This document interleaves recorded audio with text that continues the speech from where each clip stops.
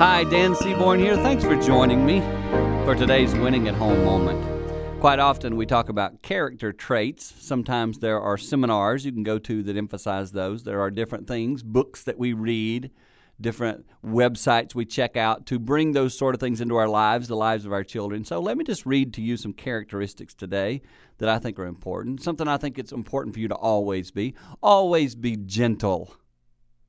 Always be honest. Always be honorable. Always be loving.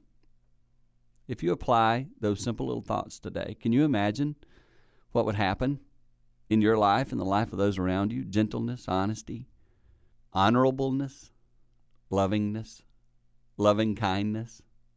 Those are all traits that I believe if you apply in your life, you will make a difference in the people around you, and you'll be winning at home.